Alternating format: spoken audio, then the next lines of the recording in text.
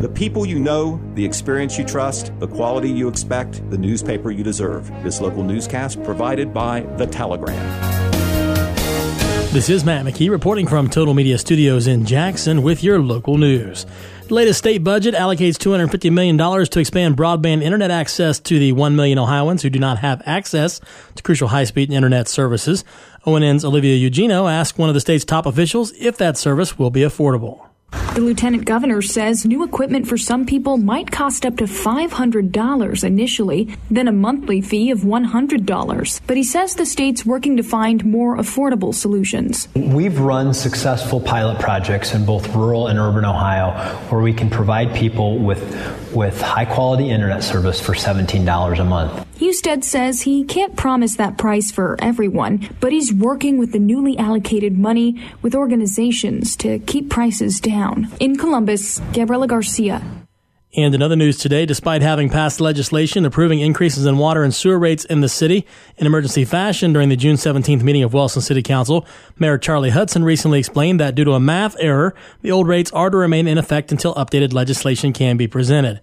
Mayor Hudson went on to say that the city now has a form available as well for the 10% discount on total utility bills for Wellston senior citizens, those 65 and over, which also includes garbage collection. He said, however, that after talking with a representative from SSI, the company that manages the city's operating platform, it was recommended that council adopt a resolution establishing qualifications for this discount. Mayor Hudson said updated legislation will be brought to council at the next scheduled meeting, which is set for Thursday, July 15th. State Representative Jason Stevens has announced that his sponsored legislation under House Bill 201 has been signed into law by the governor. The legislation prevents local governments from limiting the use of natural gas and propane. Stevens attended the signing ceremony on Friday. He notes that House Bill 201 helps safeguard the economy throughout Ohio and maintains that those individuals who currently have natural gas will be able to maintain that service now and into the future. Additionally, the legislation will also support propane access throughout the state. After being signed into law, the legislation will take effect in 90 days. The state school superintendent plans to resign in September after more than 5 years of leading the Ohio Department of Education. Here's ONN's Dave James with this report. 58-year-old Paulo Di Maria has been superintendent of public instruction since 2016 when the Ohio Board of Education approved him for the job in a striking unanimous vote. The department says Di Maria notified the board president yesterday that he plans to retire from state service effective September 24th. His message included a commitment to support a smooth transition and help ensure continued progress on the strategic education plan that was developed for the state while he was superintendent. Dave James, ONN News. The Vinton County Commissioners are waiting on the results of water samples in the western end of the county, which are being conducted by the Vinton County Health Department. Health-related issues with water could trigger funding from the Appalachian Regional Commission. OVRDC and the commissioners are hoping that local issues regarding the salt table and shallow wells, which have been concerns of the Vinton County Health Department and Vinton County local schools, will trigger ARC funding. This concerns involved homes in Jackson Township and much of the western end of the county. Providing water service to those customers not only involves installing new public water lines, but may also involve upgrading existing lines. The Vinton County Commissioners will be meeting again on Tuesday, July 6th at 10 a.m., and this is one of the issues that will be addressed. Though contract negotiations between the Board of Education and the Jackson County Education Association Union have yet to officially begin, a large crowd of teachers was present for the June meeting to express through a spokesperson their displeasure with a district that they said was once one of the best in the area.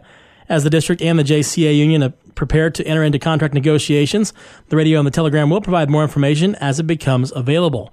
For the full story on the meeting previously this week, check out issues of the Telegram or online at thetelegramnews.com.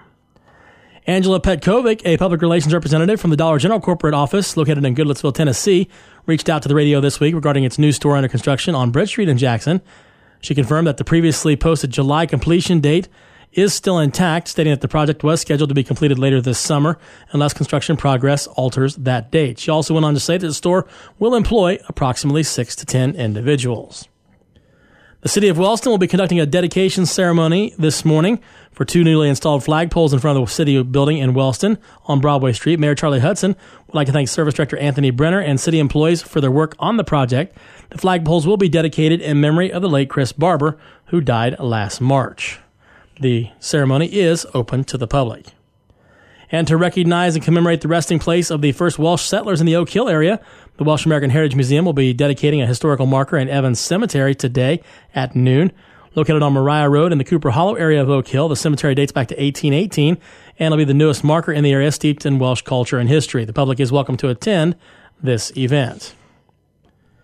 Finally, in addition to streets in Wellston that were closed yesterday for the Celebration of Our Nation event, as of 10 a.m. today, half of a block from 2nd Street between the railroad tracks, Railroad Avenue to the alley behind Milton Bank, and half block east of Railroad Avenue will be closed for activities. This will remain closed until the event is over this evening.